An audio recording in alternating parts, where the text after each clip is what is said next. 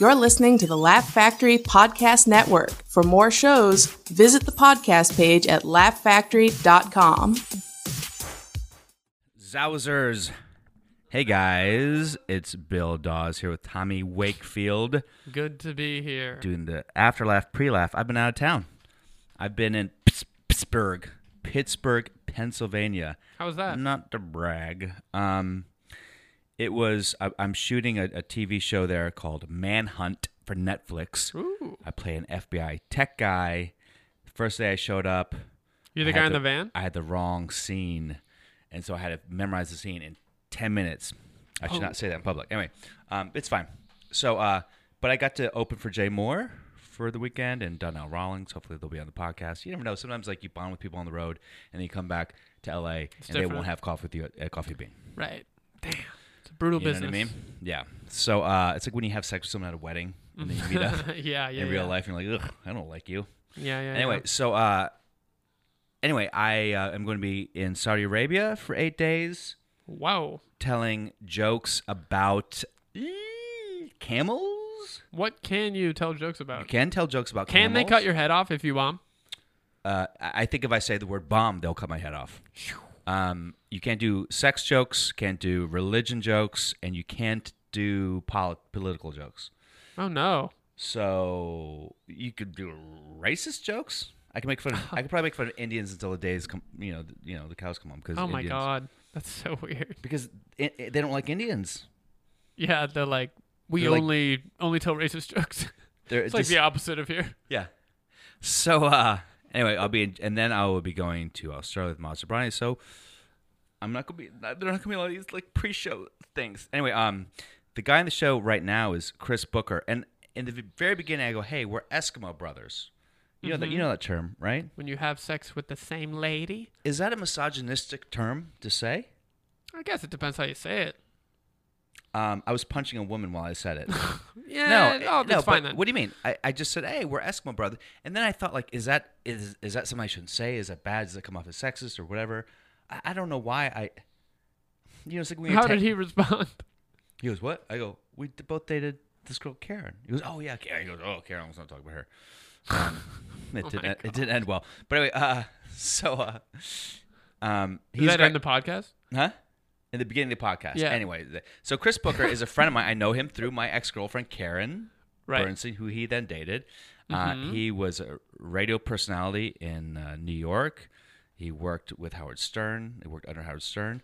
And he's just had a cool story. He grew up in a trailer park. Wow. In West Virginia. He kind of grew up like white trash in the way that like I want to have grown up white trash. Right. Like I pretend I grew up that white trash, but I was only half white, half trash. Right. So but he grew up like legit on the river trailer. Like deep. And then people go, "Oh, you grew up with double wide." He goes, "It was a single wide, motherfucker." I just stole his joke from the podcast. Anyway, he's great. He has a podcast now with Perez Hilton. It's called The Perez Hilton Show. It's him and Perez. They shoot the shit about entertainment. It's just starting to blow up now.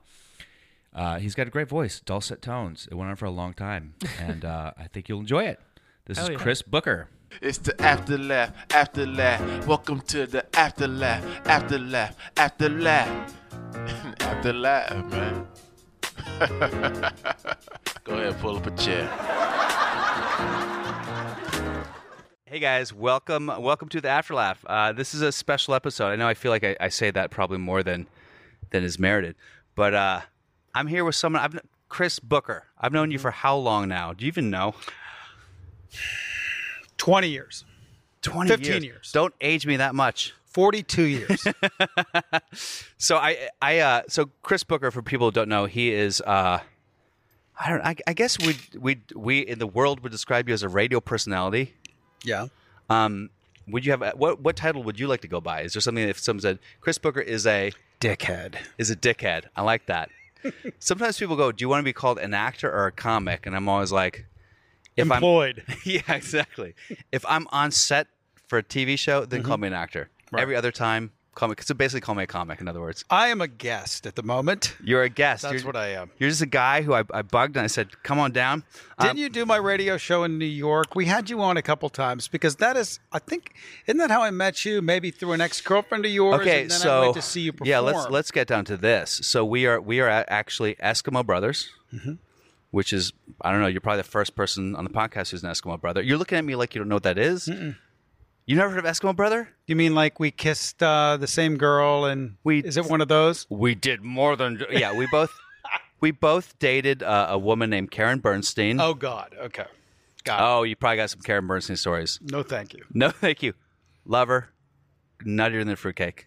Karen Bernstein. She is in New York. Every once in a while, I get a call. Oh, Bill, and there's like some big drama, and she'll talk an hour straight, and I'll cook dinner. I'll watch a movie. I'll come back. She's still talking. But she's adorable. Anyway, so I met you through Karen Bernstein, and you came to the, I don't know if you remember this, you came to the Times Square Laugh Factory. That's where I saw you. And yeah. And I knew that you were, I knew that I liked you because you were funny and very talented. And I remember that show. I even remember some of the bits from that show. And I have a horrible memory, but I just Wait, I really thought you were really. I don't remember any bits from the show. I do. I can kind of remember some of the things that you were doing, and it was a good bit. It was a good stand up. Oh, I can't. Do you remember anything? There was a lot of like, since you're racist and all, there's a lot of racist jokes. Sexism and racism has kind of been my wheelhouse for a long time. You're from Virginia? Yeah. Yeah, and I'm West Virginia. Wait, you're from West Virginia? Yeah. I don't think I knew that. Yeah, I am. Because you have zero accent. No, I have it. You do? You don't hear it? No. It's When you drink, does it come out? Oh, yeah. Yeah, me too. When I drink, it comes out. When I get drunk, I start sounding like Matthew McConaughey a little bit. I hear that a lot. I hear that now. Yeah. Now it's all I can hear. I just kind of jump into it. It's like, hey, man, I'm getting a little drunk right now. Where in West Virginia? I'm from upstate, if you will, the northern panhandle. From like the Wheeling area. The Wheeling area. Mm-hmm. I literally have no idea what that means. That would be like, it's funny that the state of West Virginia is actually shaped like a middle finger. Like a middle finger. I'm from here. Okay. I grew up on the Ohio River. So I'm Pittsburgh adjacent between Columbus, Cleveland, and Pittsburgh. So I'm sort of right in the middle. So a town like that, so was that like, in my mind, because I'm stupid and not that educated, I feel like it was a mining town back in the day. A lot of the mining towns that would be the southern part of West Virginia. Okay. I mean, so there are different parts, but not mostly. I don't know if there were ever any active mines in the northern panhandle of West Virginia. So what was the industry? Just tubing? a lot of boating. But really, what was the industry there? Well, there were, I grew up on the river, so there were a lot of plants up and down the river. There would have been Mobay and PPG. Okay. There was a lot of factories. A lot of company men. A lot of plants. A lot of. Yeah. I watched the Rust Belt. I watched a lot of those places close over the years. So yeah. So that is technically the Rust Belt. I always hear that. I don't know exactly what that encompasses. So that is like Ohio. I'm going to be in Pittsburgh next week, so this is interesting. So it's kind of the industry there is basically these plants. They're probably not there anymore, a lot of them, huh? No, or they've changed to something else. I mean, sometimes I'll see one of the plants. Boy, this is really boring. But as I drive I love it. down the river, I'll see some of the plants that they've changed into other things. Yeah, places that make drywall and such, where before they used to make steel. Yeah, or, I got it. PPG was Pittsburgh Plate Glass, so they made chemicals. Mobay was a chemical company. They turned into Bayer and made pharmaceutical stuff. They all kind of changed into something else. Yeah, and your dad he's one of these company men? He's dead. He's dead. Before that, he killed himself. Thanks, Bill. Did he kill himself? By the way, that's a whole other story. By the way, you realize that I talk to comics, so suicide comes up constantly. Last night, I talked to someone. You're actually the one person prepared for it. Yeah, believe me. Tell me, how did he do it? Go on. Yeah, like to the head. Now the podcast probably is depressed. Started. No, seriously, one of the most popular podcasts we had, this very funny comic named Vanessa Johnson, her dad killed himself, and she came on the podcast 5 days later. Wow. And she talked about it. She had jokes about it. I don't know if you have any jokes about your dad. Oh my God! I really need to mine into that, don't I? Nope. So we don't have to talk about that. No. My mother remarried I didn't know my father growing up. And let's not turn this into a therapy session, but I didn't know my father growing up. My mother remarried. They divorced at some point. So that's an open. My dad, I don't know.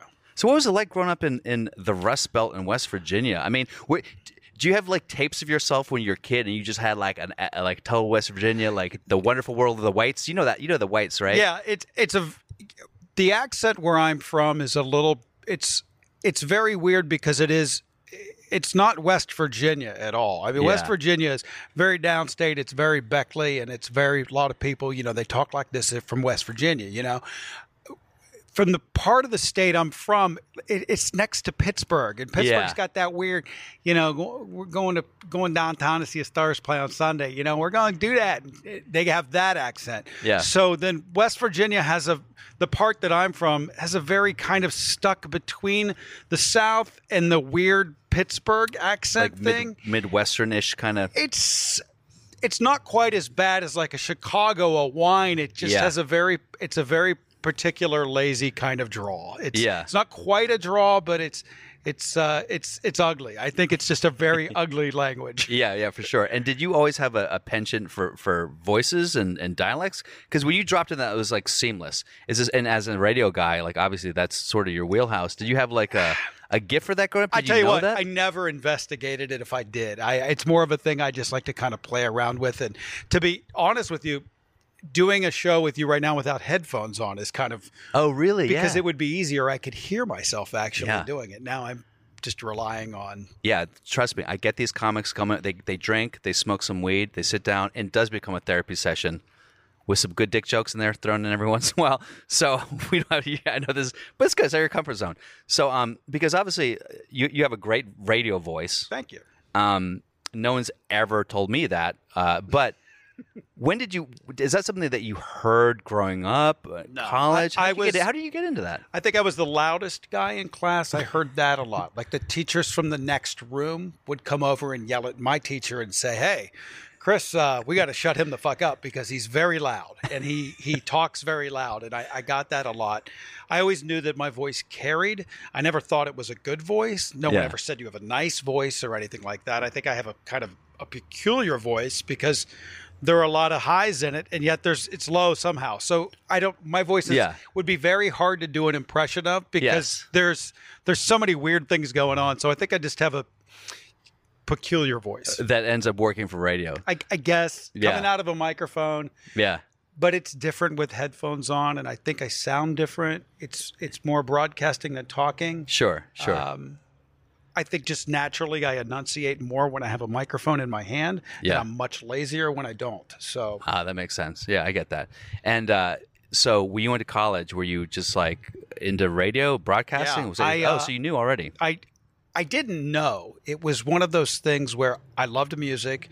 I was a mobile high school DJ. band? No, I was a mobile DJ. What does a mobile DJ mean? Like I would go and play dances. Like as a DJ, play like the bar high school mitzvahs. dance. If there were Jews in West Virginia, there were no Jewish people in West Virginia. They killed them. They had them. They took care of them. We took care of those people. I knew of one Jewish woman. It was our Spanish teacher, which is very confusing, and she was fat, and we called her Ola Flabola. I do remember that. No, I stumbled into radio. I had a girlfriend whose brother was a DJ. And her best friend was a DJ. And the circle that I ran with as I was going to college was they all were on the radio.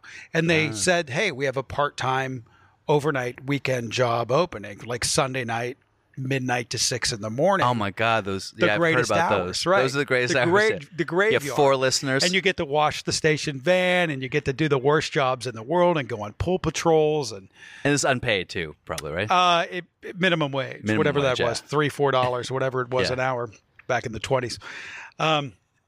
And I just kind of fell into it. And I took the job, and I figured out how to do it. And then at some point, I was like, wow, I guess I'm on the radio. I guess this is what I'm doing. Yeah. As a poor kid from West Virginia that grew up in a trailer park. You literally grew up in a trailer park? Oh, yeah.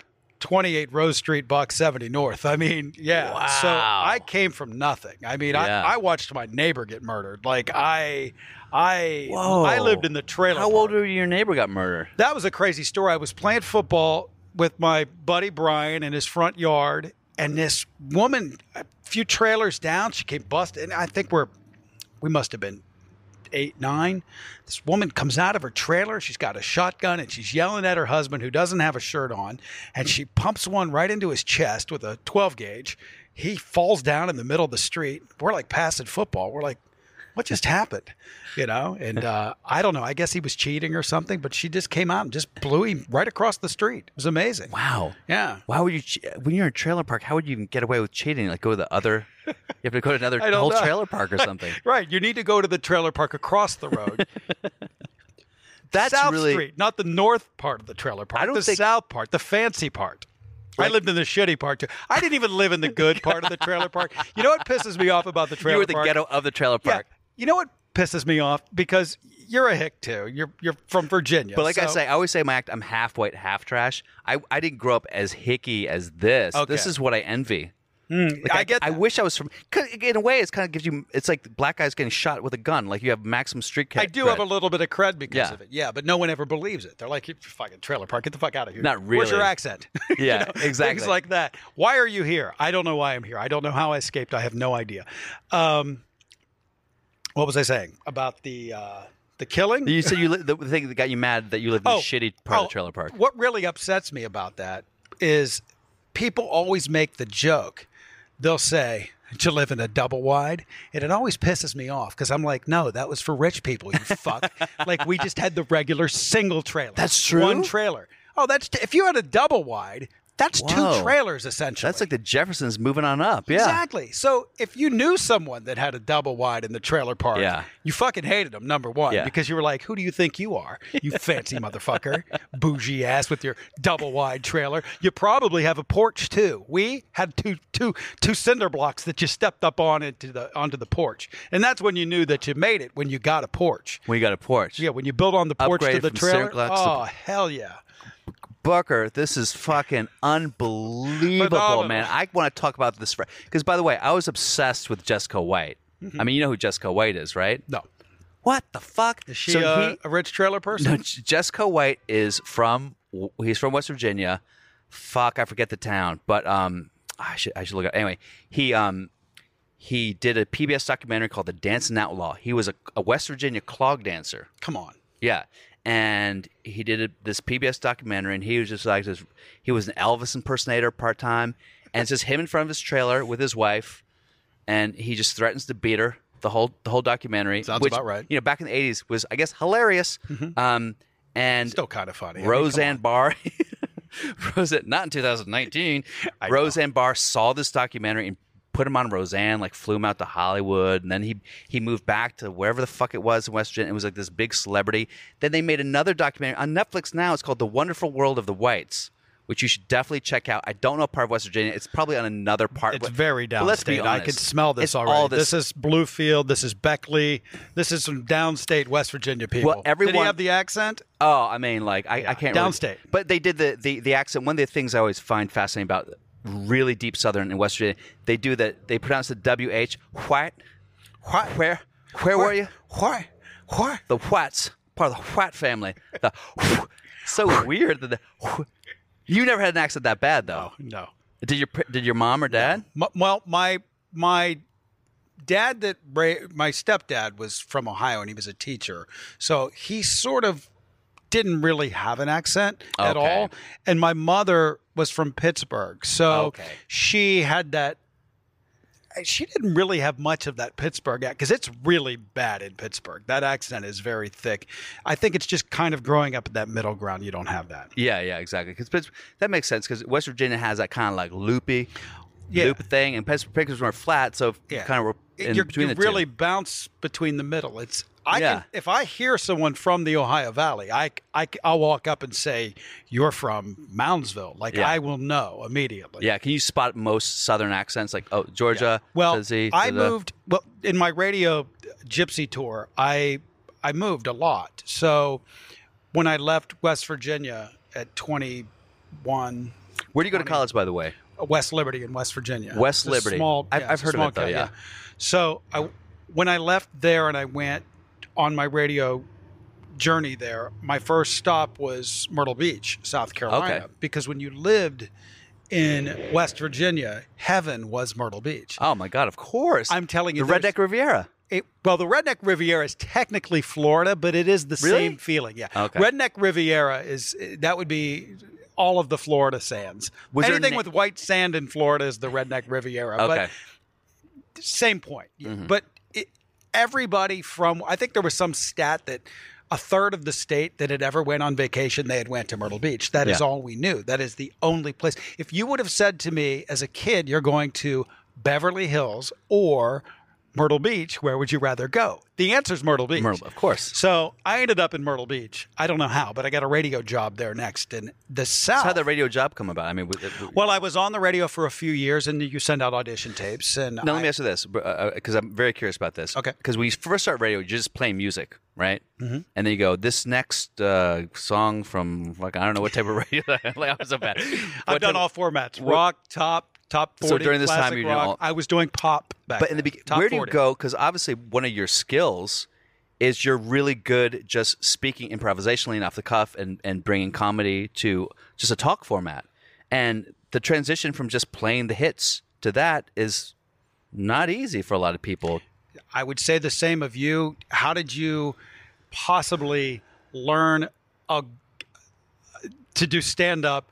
I know you know how to talk, and I know you know how to stand on a stage, and I know you can tell a story, but how can you know where those pauses are? It's just time. Yeah. It's having headphones on. It's incessantly listening to yourself and trying to pick apart every single thing that you do. And it's just that. It's the same muscle you use. So just a lot of time and practice. So you moved to Myrtle Beach, and what was the job in Myrtle Beach? It was the same. It was a top 40 station. I was doing nights. And did you ever do a voice, like have a radio voice, like, "Hey guys, welcome to the"? I think more of when I started, I did. I thought that you had to put it on a little more. It's funny when you get into radio, in your mind you have what an announcer should sound like, and it's always like from the 50s or something. And it's like, "Hey, I'm the radio guy coming in hot." I don't know if I ever had that kind of pukey delivery, but it was. I was emulating something. Yeah. I don't know. And I think over the years you find your voice. Yeah. You find out what it is, where you live. And the more and more that you do it, it's funny, you get closer to human.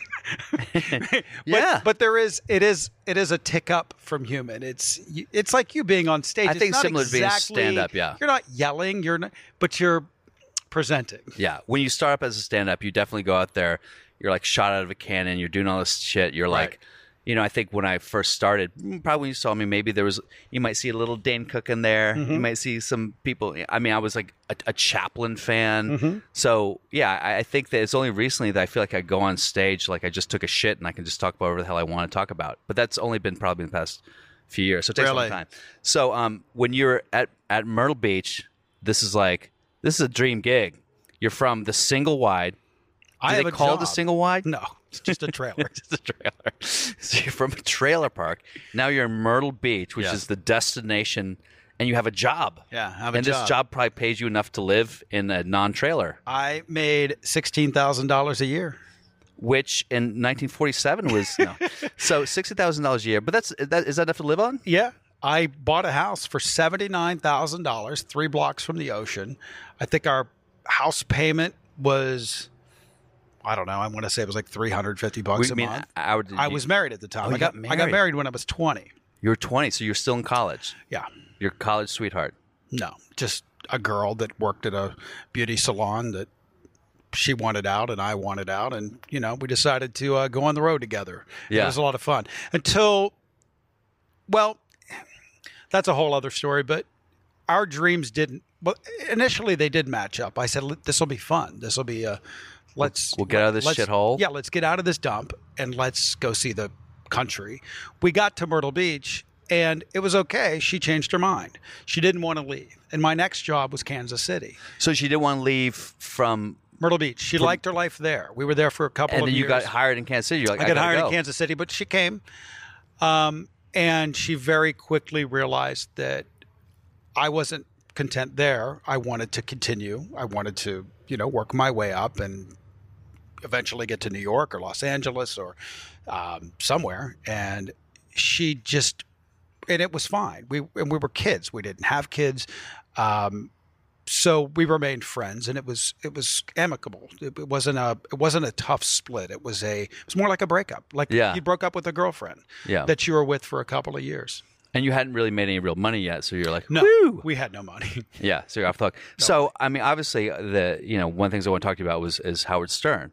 So when you were coming from radio, was he an influence at this early stage? In Myrtle Beach, full circle, my radio station that I worked at eventually changed format. And they went from Top 40, which I was doing kind of Top 40 alternative at the time. It would have been like Green Day and whatever the music was in 92. 3 Doors Down. 91, 92. Spin Doctors. Yes, exactly. You're not 3 Doors Down yet, but definitely a little bit.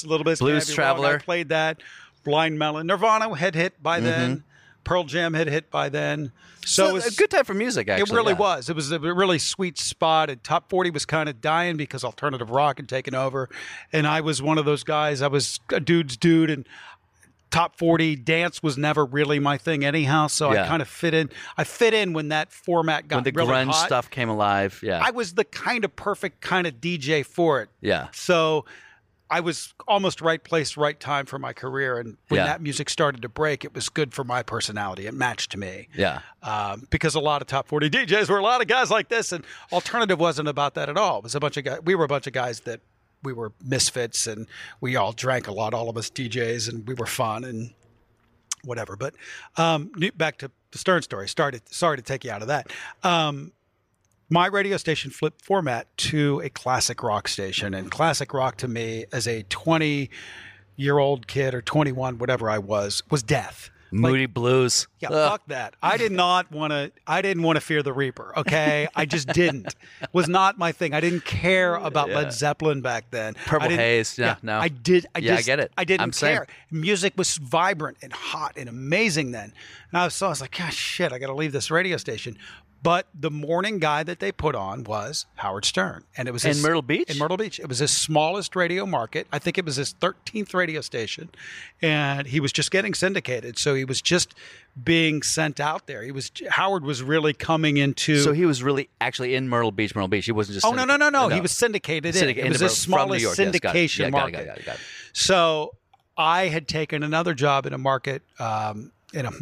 speaking radio, in a city called Florence. And Florence was about almost a 2-hour drive. So I didn't know anything about Howard Stern, but I had one of these radios. It was made by Mitsubishi. I don't know why I remember that, but the tray opened up and I could stick 5 cassettes in it, and I would get those 90-minute cassettes, and I would load the thing up before I went to bed, and I'd press record. So the first couple hours were nothing, but at 6 a.m., so from 6 a.m. to 11 a.m., I could get the entire Stern show. Now, I had a 2-hour back and forth commute every day. So I went from, I don't know anything about this guy, to him being my favorite radio personality in the world. I'm like, this guy's amazing, and completely changed my voice and my show and my act, because I realized, wait a minute, why don't I just be like normal? Yeah. Like, why am I shucking and jiving? Yourself. I can kind of be myself, and I think he taught my entire generation of alternative rock broadcasters kind of that we can go on and just be cool and be flippant, and that was what the format was then. That's where music was then. That's where the attitude was then. That was the angry young man, that time of music, of Nirvana and Pearl Jam and Alice in Chains and that music. So he matched up perfectly with that. And then, as luck would have it, I worked my way through. Kansas City, then I went to Pittsburgh, and then I turned down a couple of jobs to go to like Detroit and Philadelphia, and I ended up getting a job in New York working for WXRK. Yeah, so I want to get to that a little bit. So when you're in, because I remember when I was younger and I watched Private Parts, and I read the book as well, and I remember thinking, and it's so funny. I thought about Howard Stern today because I was talking to someone who is being like abused by their boss. Mm-hmm. Not physically, not like #MeToo, but just sort of taken advantage of. Mm-hmm. And I remember in Private Parts how Howard Stern would just be like, nah, I'm done. And he would just quit things. And I remember thinking, growing up and having like a blue collar dad and like quitting was such a, you just didn't quit things because you had an idea about something else you wanted to do. But he just basically quit on the way to the top because he knew what he wanted, I guess. Mm-hmm. So did that reflect what you were doing? Like when you left these places, were you quitting or were you just being rehired by new places? Absolutely. I was an angry young man, as I mentioned, and I was hellbent. I was going to get to the top. I was going to get to New York was the goal. That was the goal. Wow. And you're 22, 23? Yeah. Okay. And I got there when I was 25. So that was my goal. And I was a maniac on the radio, and that got me there being a maniac. And what do you mean? Give me an example. Like where was a moment where I'll give you a story. Florence, South Carolina. I had this. Florence was. I make fun of that tiny little town, but it was the best job for my radio career ever. I had a guy. His name was Harold. He was the owner of the radio station, and he owned a few stations in town. And the best part about him was he was an ex-disc jockey. So he wasn't just some banker dude that bought a radio station that didn't know what to do. He was the cat daddy in the South. So this guy was kind of a boss jock heritage disc jockey. Yeah. So he hires me, an angry young man that's got a lot of hopes and dreams and piss and vinegar in me. And I go and I'm probably ripping off Stern. I'm just being a shit on the air every night and I'm hanging up on people. And I think I got girls in the studio and doing just whatever I could. Yeah. It's just trying to get noticed and trying to put together a really good tape to get the fuck out of there. So I forget what I did on the air one night, but the next morning Harold came in, and Harold is exactly in your mind what you're picturing. He's Colonel Sanders. His pants are up to his tits. Boss hog. He's boss fucking hog. Exactly. Mm-hmm. White mustache, the whole thing. And every sentence with Harold started with goddamn. So he would walk into the room. He'd say, goddamn, Booker. I came into the radio station this morning, and goddamn it, this woman, she was waiting in my lobby, pissed off about what you said on the radio last night. Now, I'm 21, 2. I'm scared to death. He's the owner. Yeah. And I respect the man still. I wasn't like, I wanted the job. I was still this meek kid. Yeah. And I said, well, should I not do that stuff? And he looked at me. Well, goddamn, Booker, that woman, she got all the way in her car, came all the way down to my radio station to yell about something you said on my airwaves. Goddamn, Booker, what are you, nuts? You keep doing what you're doing. And that was the moment I realized that I was doing something right. Yeah. Now, I think a lot of, and if you saw Private Parts, I think there are a lot of program directors or a lot of owners or Paul Giamatti type. Yeah, banker fucks, just or failed disc jockeys that are now running radio stations that would have just said stop. And he didn't. And I don't know what would have become of me if I didn't have that kind of lesson or that just that one person to believe and say that sentence. So that was a cool moment. And there were a lot of cool moments after that. And I did work for some good people. I worked for some shits too. Yeah. But you've come far enough. You can tell those stories too. Did you have any story of quitting or getting fired where there was a moment, it was like a heart of darkness moment, you were like, my life is over, my career is over, I fucked myself, what am I going to do? I mean, I've had those as an actor in my life for sure. You know, not completely. I mean, I've screwed up a couple of times and I've been fired for no reason before. They all kind of even out. Yeah, for sure. I have friends that'll tell me stories when I was young of things that I said or that I did in meetings. Like I told him you told him to fuck off. And I was like, no, I didn't. They're like, two people were in the room like, yes, you did. I'm like, I have no memory of that. So I'm sure that I did, but I think you just grow out of it. And look, I'm the kind of guy that I haven't taken a sick day in like 12 years. I have that Midwest mentality. Like I'll be there. Yeah. Roll your show up. Get to work. Yeah. I'll be there. So I did have that feeling. I never really wanted to be fired, but I have had that Is this the right thing? And as you get older, it's harder because you're trying to find your place. You know, you're not the young kid anymore. You're not the new toy. So you got to kind of find you have to be I have to be a professional now. I can't be the shit that's like, oh, fuck everything. Because I won't get a job if I do that. Of course. I don't believe. The job now is staying employed. Just staying employed, of course. You know? Do you remember, and I'll tell you a story that maybe this will help elucidate what the point I'm trying to make.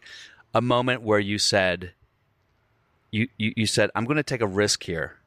And I don't know if it's going to pay off, but early on in my career, I was doing a show at the Laugh Factory, which I came up, and it was, I think it was a benefit or whatever it was. I showed up to this show, it was a special show, it was packed, and the guy came up to me right before I got on stage and said, listen, no jokes about race, religion, or sex. Well, that sounds like your act all of a sudden.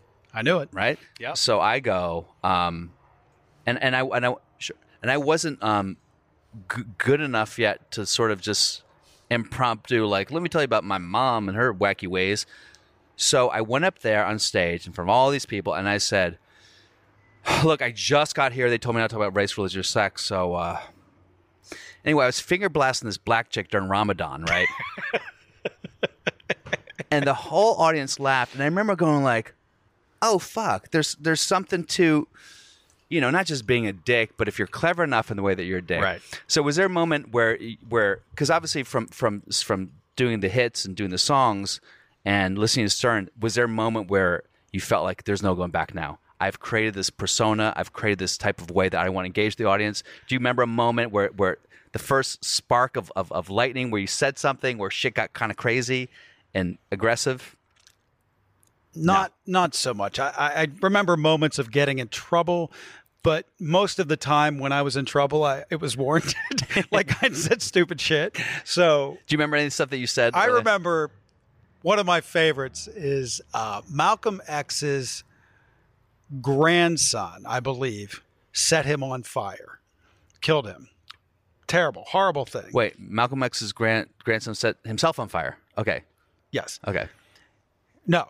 Set maybe his grandmother or someone like that. Someone in the family had set on fire. And I'm sorry, I don't remember the story. I've tried to erase it from my mind. You just dragged it up. PTSD here. Yeah. It was something to that effect. The grandkid killed maybe the grandmother, set someone on fire. It was a horrible, horrible thing.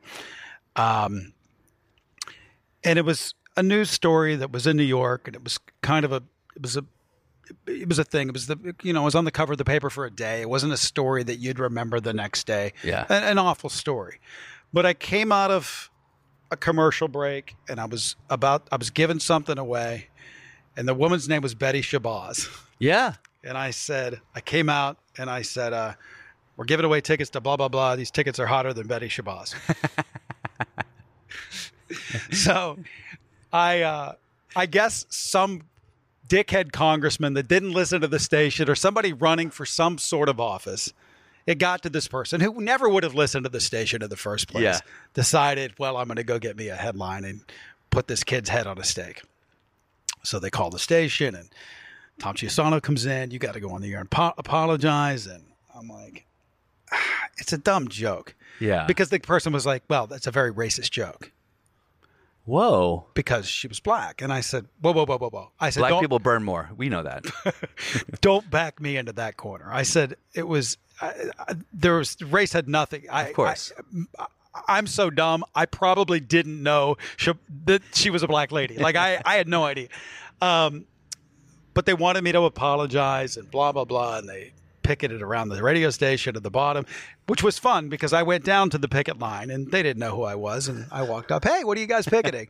This Fire Booker. And I was like, who's he? Oh, they didn't know. And I'm like, oh, okay. And I walked away. I'm like, it's me. Is there press? Is there TV and stuff? No, nobody cares. The people were just trying. The guy was trying to get himself in the press, paper. yeah, and he was trying to use something that he'd heard from somebody had said, and the whole thing went away. I apologized.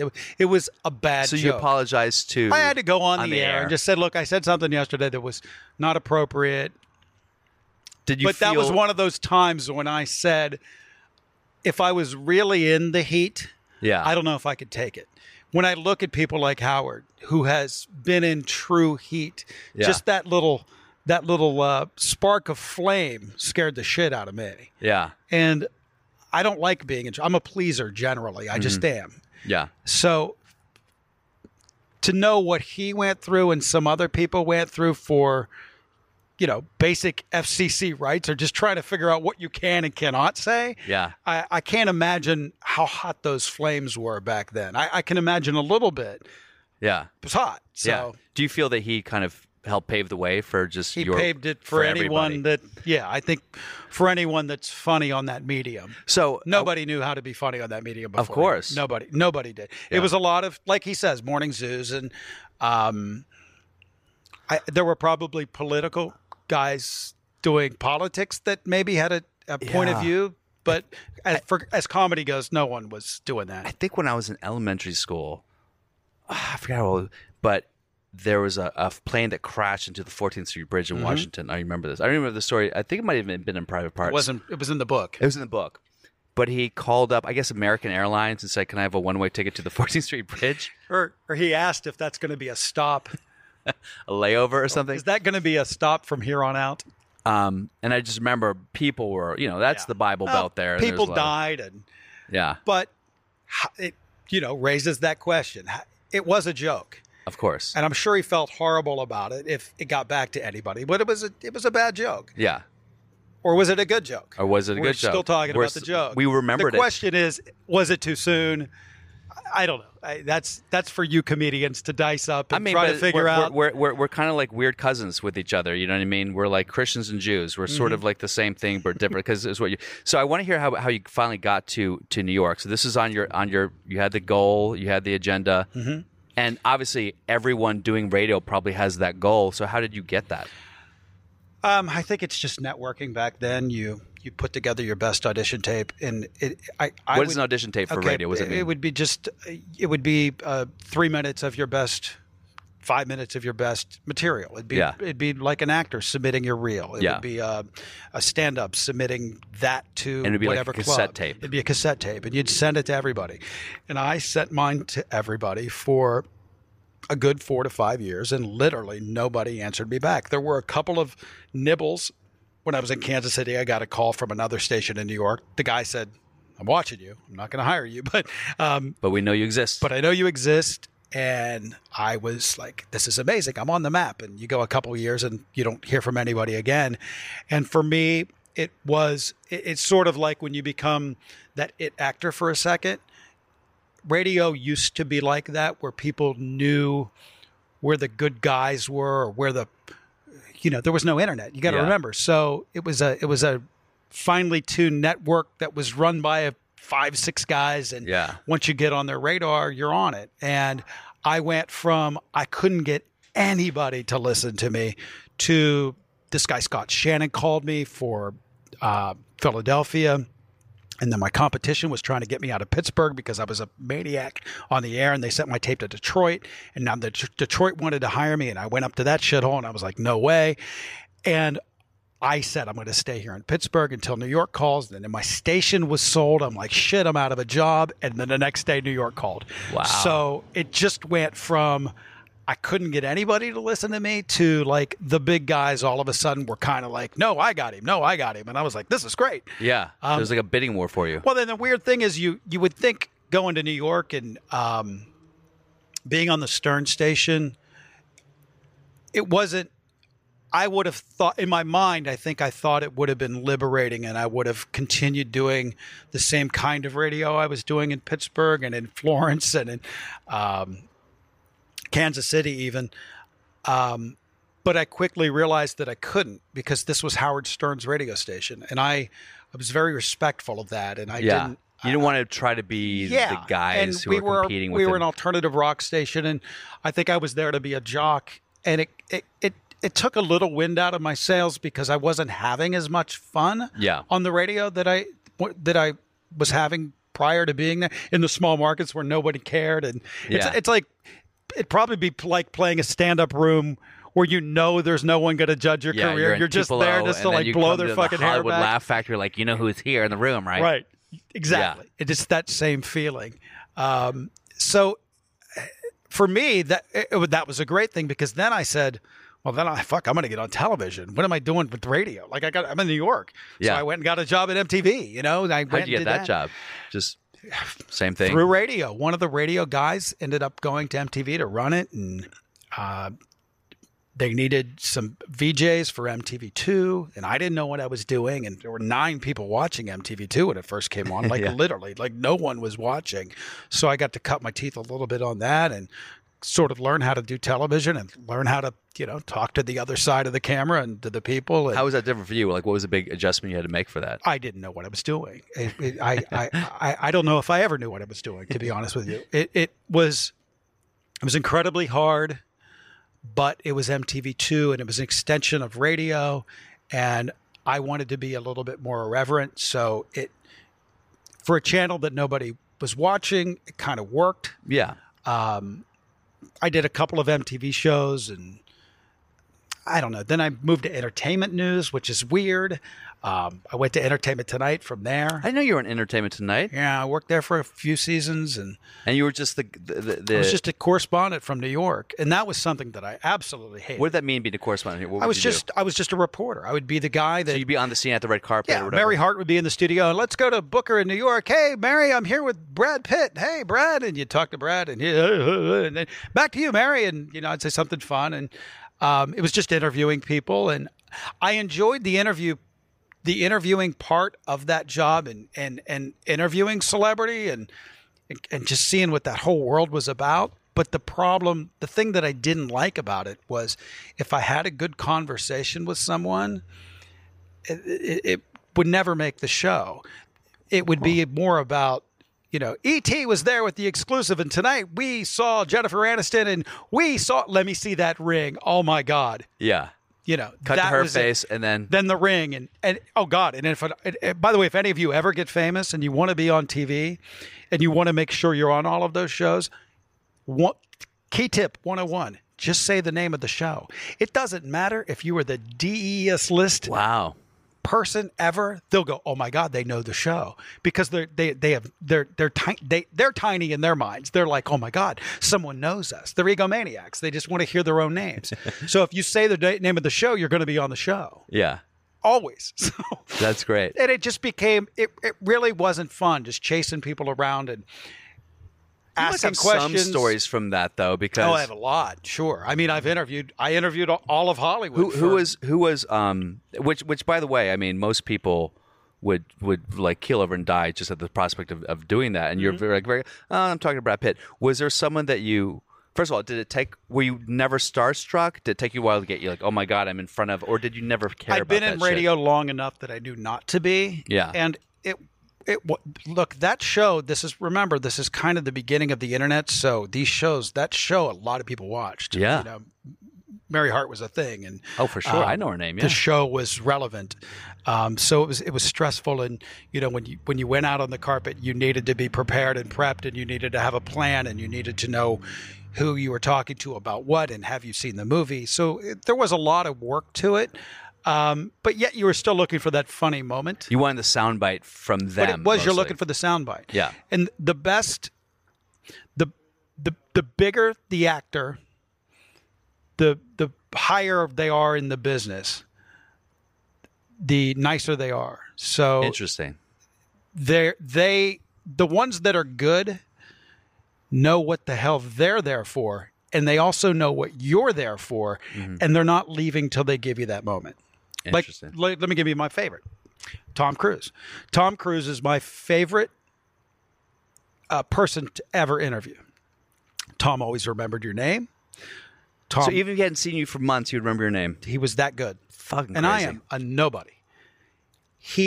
And I shouldn't say that, because there were only a few shows back then, so it wasn't like you had to learn the whole internet. He had to learn me. Yeah, I'm the lower rung, but I'm on the pole at least. Okay, yeah. I'm on the bottom of the pole, but I'm on the pole, and the pole only had 15, 20 people you needed to know. So, but still, Tom knew who I was, and the big ones always did. So Tom would come up, and we'd do our dance, and we'd talk, and he knew he was going to stand there until I got what I needed, until I got my moment, because he knew he was wasting his time unless he gave me that moment. Why else is he there? He's there to promote what he's there to promote. And he wants to make sure he makes that connection with me and the show. Yeah. And the good ones knew that.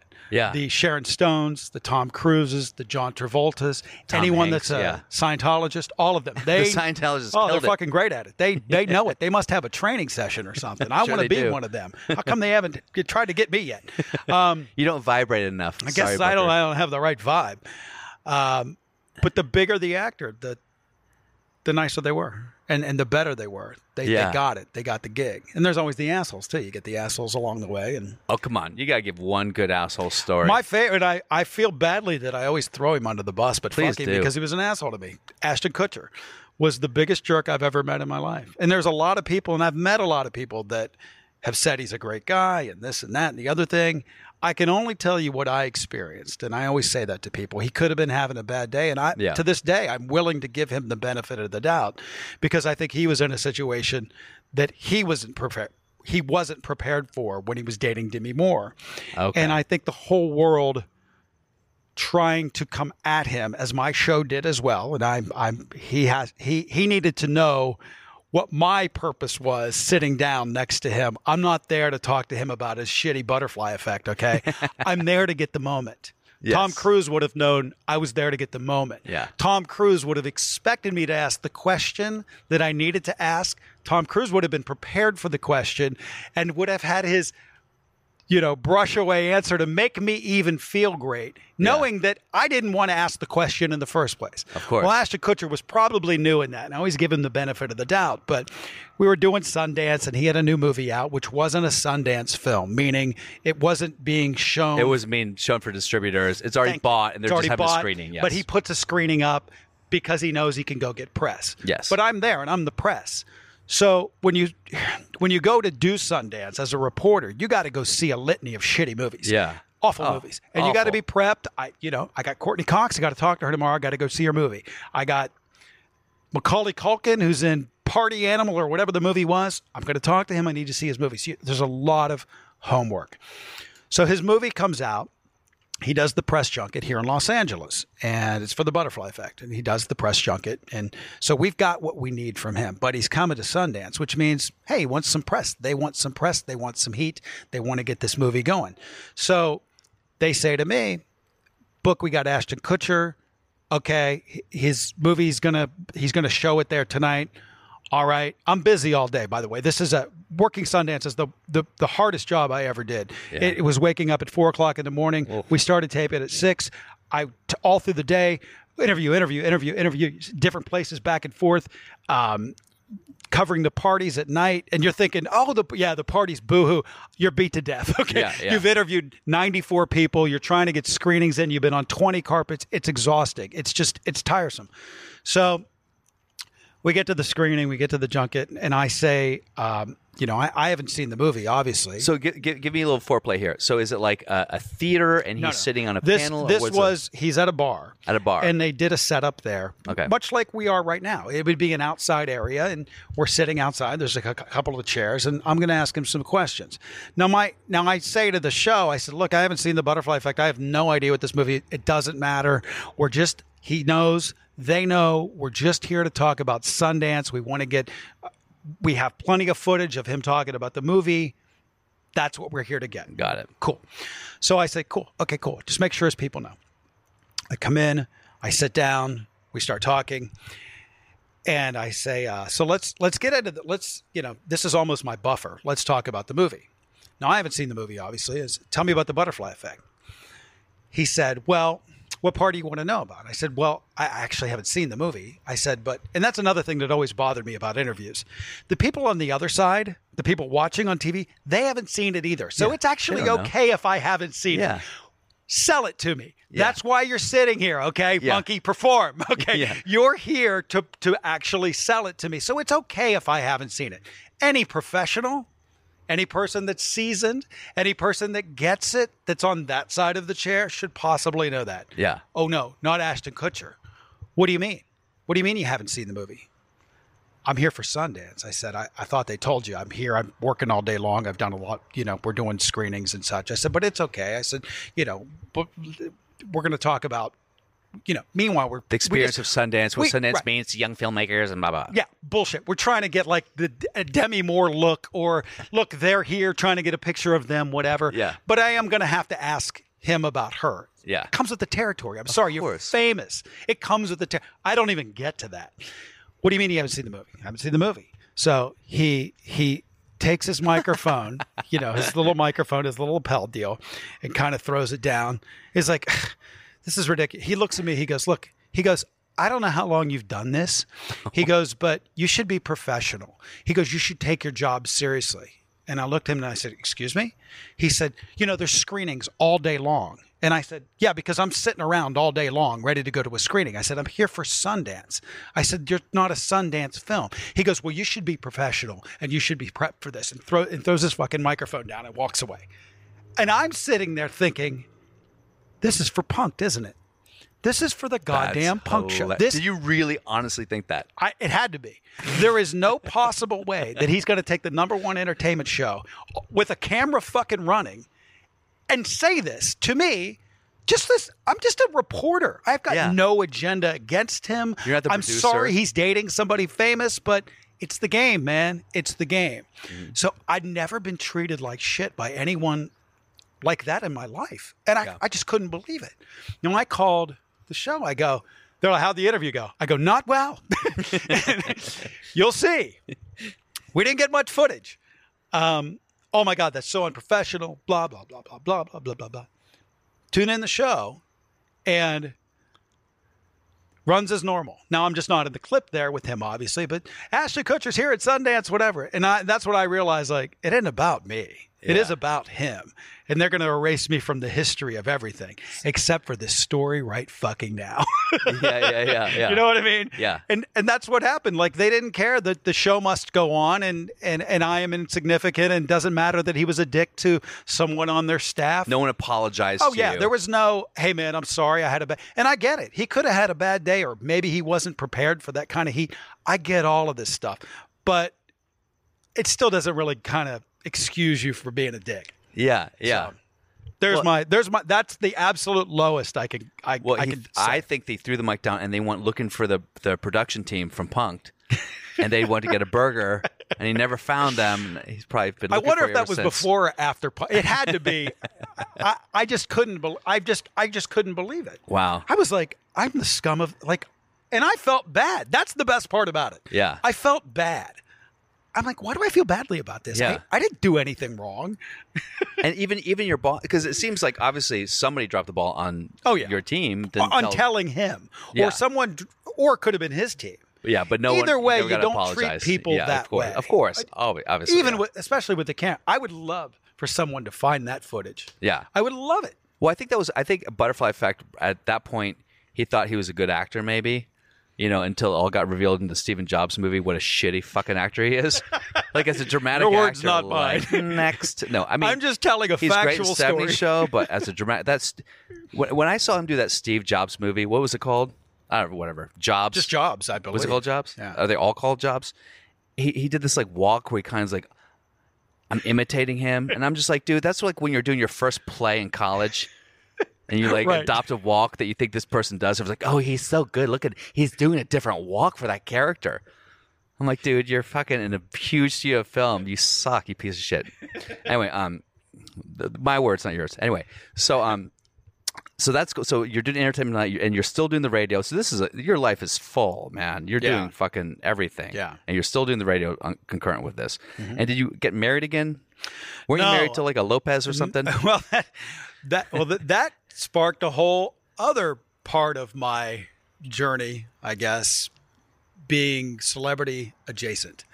And so tell people who don't know, because I'm okay. So I was dating Linda Lopez, and that's Jen's younger sister. So we dated for 4, 5, 6 years. I don't know, a lot of years, quite a few years. And during that time, Jennifer had gotten very popular. Huge. And, Linda was me. She was the exact me. She came up through radio. She was on VH1. I was on MTV. She went to E! News. I went to ET. We did a morning show together in New York City. We were each other. Yeah.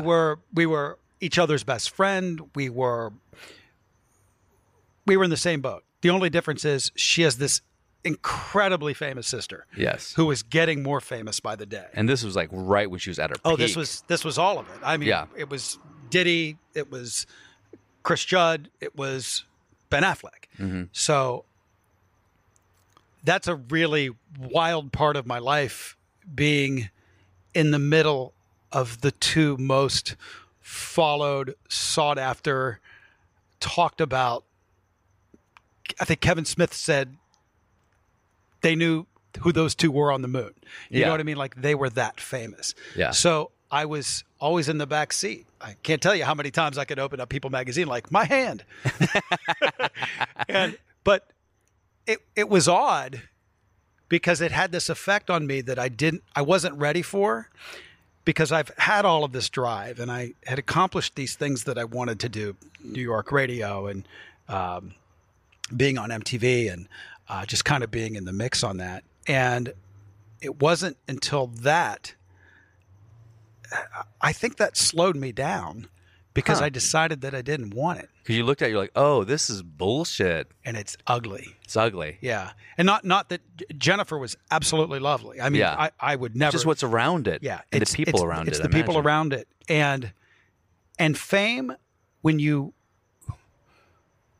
you think fame is and what it really is, and having a front row seat for it. And we didn't even talk about the Stern side of it, knowing my idol and working at K-Rock with Howard Stern. There was another side of it. Yeah. But knowing what was going on and how much pressure there was, and watching Jen and Ben trying to manipulate the media and try to manipulate the story and trying to, like, whoa, it's not this. You can't control the machine. And here I am. I'm an entertainment reporter. I'm part of the machine. Hell, I was probably put into that job because of them. It was ugly. And I just didn't, there was no part about it that I fell in love with. Mm-hmm. Until now, if we fast forward, we'll get to that. But doing a podcast, I found a part of entertainment that I love again. Yeah. But seeing that back then, it kind of stopped me a little bit in my I don't know, trajectory, because I kind of feel like. Yeah. Sorry. Got a little call there. No, I'm turning this off. I don't know anyone in Seattle. Spam. I don't know anyone in Seattle. I kind of feel like I was just turned off by everything. And I didn't, fame. I still wanted the money, but fame really got ugly to me. It really became this ugly thing. Like, I think the idea of being chased around by strangers with cameras is appealing to some people, like, oh, I'm so important. Yeah. Until you're actually driving the car with 2 or 3 people in it, and there's like a motorcycle next to you, and there's a car behind you, and there's people trying to take the picture, and you're like, Jesus Christ, this is scary. I've been that guy. Yeah. And I was like, just chill out. And there's no time out in that. There's no, hey man, you need to back off. Yeah. It's like me. Like, I can't tell you how many times that I almost snapped and like punched a paparazzi guy. Yeah. Because they literally will like, I'm invisible to them. They'll literally push me out of the way, shove me to the side. I was like, hey man, don't touch me. You know what I mean? I saw my neighbor get shot. I will shoot you. No, it just, I don't know. A lot of it turned me off. Yeah, no, that's fascinating, because I mean, everyone, I think, people either want, hello? This is the great thing That's about the Amazon. podcast. This is Amazon. Hey, I will take. I'm Bill. Oh, you called me from Seattle. Hi. Oh, she's the Seattle call. Thank you so much. Amazon. Thank you so much. I appreciate it. Have a good night. This is why I like doing podcasts, where every once in a while, like, someone be in a really deep thing, and then you'll hear, oh, thanks for the cookies. So because I think most people in the world, the masses, the great unwashed, people who are even starting entertainment or comedy, whatever it is, they have this idea that they want fame, obviously, and they want to be rich and famous, but usually fame has more of an intoxicant than money, right? So, it's what a would unicorn though, because it's almost impossible to achieve. It's just, and people still chase it. Oh, they still chase it. They know this. They hear the stories. Yeah. They hear you go, it's fucking ugly, and they go, yeah, but I still want it. I want to know how ugly it is. Yeah. Yeah. Not me. I can honestly say, not me. I live here in Los Angeles. I don't hang out with celebrities. I don't go to celebrity parties. I don't ache for any of that. I hang out with my girlfriend and her family. It's just, it's so not real. Was there a moment where you kind of, was there something that happened specifically? Do you remember a specific moment? I get the whole idea of being chased by paparazzi, but was there something where you kind of like, sort of like the Matrix got revealed and you're like, oh, this is fucking, I think it's just, pull the lens back and you look at all of it. And you say, this isn't real. It's not real. And what are you trying to do? Like, what are you chasing? What is the hole inside of you that you're trying to fill up with this idea of something? And that's, I think, what it was for me. And one day I just put down the cup. I'm tired of trying to fill up this cup. I just want to make some money, and I just want to be good at what I'm doing. That's it. That's what I want to be now. And be happy. And so, do you think that this affected your relationship with Linda? Or was that? I mean, we don't have to get into that. That's two young kids. That's just two young kids. I mean, geez, yeah. We adore each other still. I mean, we're still very good friends, and seeing fame, and I always, trying to imagine what she went through. She's essentially me. But I forgot to tell you about my brother, who's the most famous person on the planet. Yeah, exactly. That I'm always going to be compared to. My brother's Leonardo DiCaprio. Yeah, there's a psychology to all that I can't even imagine trying to uncrack or solve. She was just, she was my girlfriend who happened to have a famous sister. Yeah. And did she ever talk to you about it? Did she have a problem with it? It was something that she seemed like no. She's pretty good about it as well. I think she's much smarter than me, and I think really had a pretty good handle on it. Yeah. What's interesting about this with the paparazzi, because now, going to sort of the current part of your life, Perez Hilton, because he was the sort of the queen of the instigator. The boil on the ass of humanity. He was kind of like the Milo Yiannopoulos of the paparazzi back in the day. He's changed. So how did that relationship come about? First, I want to back up a little bit about Howard Stern. So when you first met Howard Stern, that must have been a big moment for you. Oh my God, you kidding me? I mean, the guy that I sat in the car for 4 hours every day listening to, and what was that like? It was insane to get a job at WXRK in New York. And to walk into that studio, which was the E studio, we all broadcasted out of the same studio, and it was so well lit on TV, and it was such a dump, just a shithole, absolute dump. I couldn't believe it. I was like, I'm in New York, and this is the ugliest and worst radio station I've ever worked in. This is unbelievable, unacceptable. Meeting Howard was, I think I was walking down the hallway with Gange or Ralph or someone one day, and Howard yelled for whomever, and someone said, I'm with Booker. Oh, Booker, bring Booker to me. I want to meet Booker. And I'm like, oh, fuck it, this is it. I'm going to meet Stern. Yeah. And I couldn't get over how sweet he was then and has always been. I mean, I've always heard that, yeah. He's, out of all of my friends, I think I could easily say he's probably the nicest. Wow. He's the nicest human being. It's hard to believe the things that have come out of him because he's so sweet. It's the only word I could use to describe him. He's a really sweet guy. Yeah. Thoughtful, attentive. Once you're in his laser lock and talking to him, he's captivated. He's not looking around. He's just a sweet guy. I'm lucky to know him, and I was lucky to be befriended by him. And yeah, as I say, the moment of being an employee and then becoming friends, that's always a huge moment. Like, it's like when like a huge comic goes, you want to go on the road with me? Yeah. But at the end of the day, we're all just kindred spirits. I mean, when a comic does that to you, it's the same for me. Yeah. Because he knows he moved to Detroit. He fucking had to work in Hartford. He knows that I worked in Wheeling and Myrtle Beach and Kansas City. We're just two guys that have paid those dues. It's just kindred spirits. And I'm sure you could sit down with any comedian and you guys can just, it doesn't matter what your background is. You could just, you pick up on, to us, it'd be program directors or some dick that did us wrong or some bad facility we worked in, or hell, we talked the other day about headphones. You know what I mean? It's things like that. Yeah. Interesting. So you're still in touch with Howard, some of that. That's so cool. And your job in New York, why did that end, or was it just the radio station changed formats. Howard left, went to satellite, kind of a bad regime came in to run the company. They did not know what they were doing. I had taken off at some point just because I just couldn't keep up with the craziness that was going on. It was just become a bad radio station. Yeah. And I wanted to do mornings, and I'd left and went to Philadelphia at some point, and that was when and it's funny, when I got to Philadelphia, then TV came calling again. Like I'm done with TV. I really want to concentrate on doing radio. It's the one thing that makes me happy, for sure. I know it makes me happy. And then I got a call to do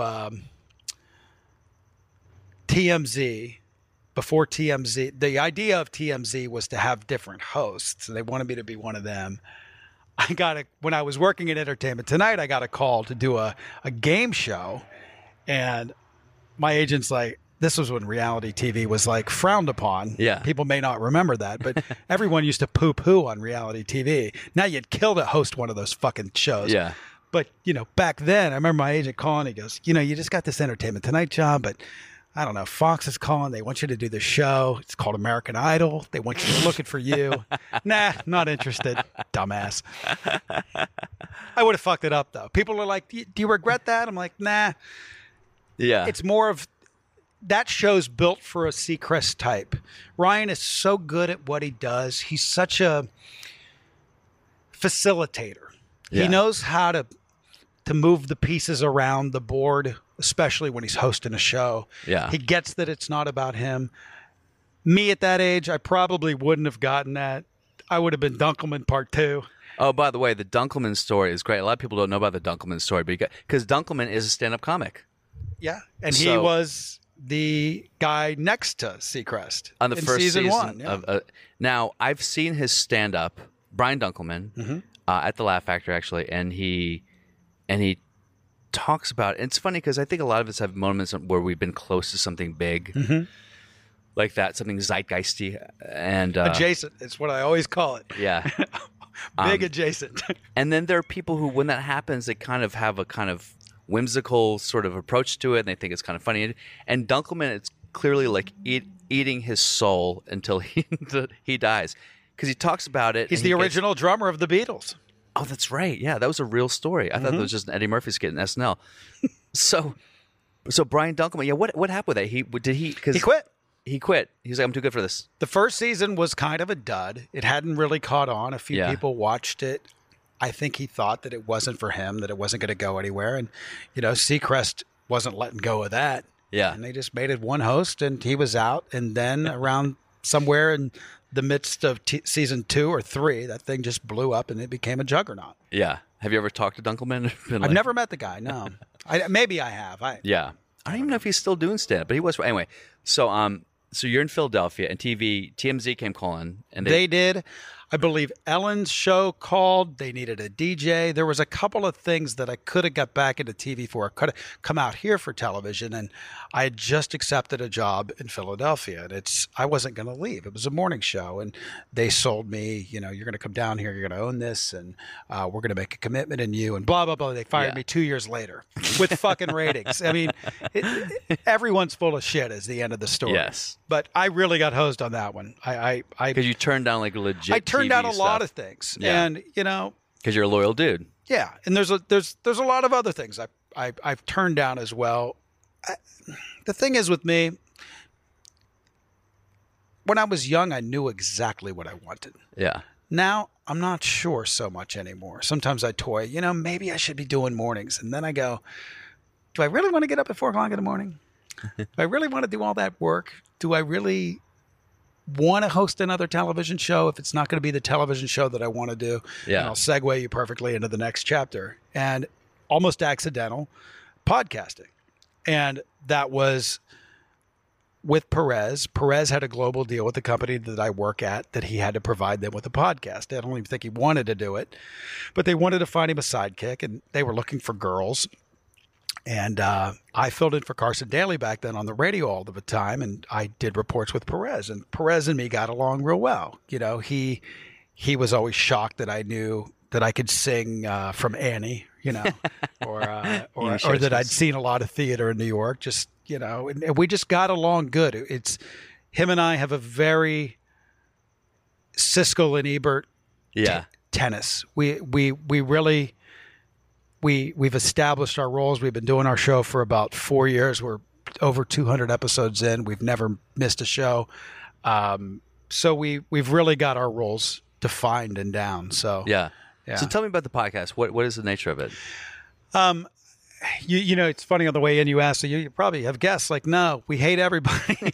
We would rather just go on and just pick each other's brain. And Perez he's really talented when it comes to presenting a story and knowing the minutia of it and really understanding all of the pieces and who the players are and the amount of prep his mind must do he just loves it on top of it. Yeah. And I almost get to play the devil on that.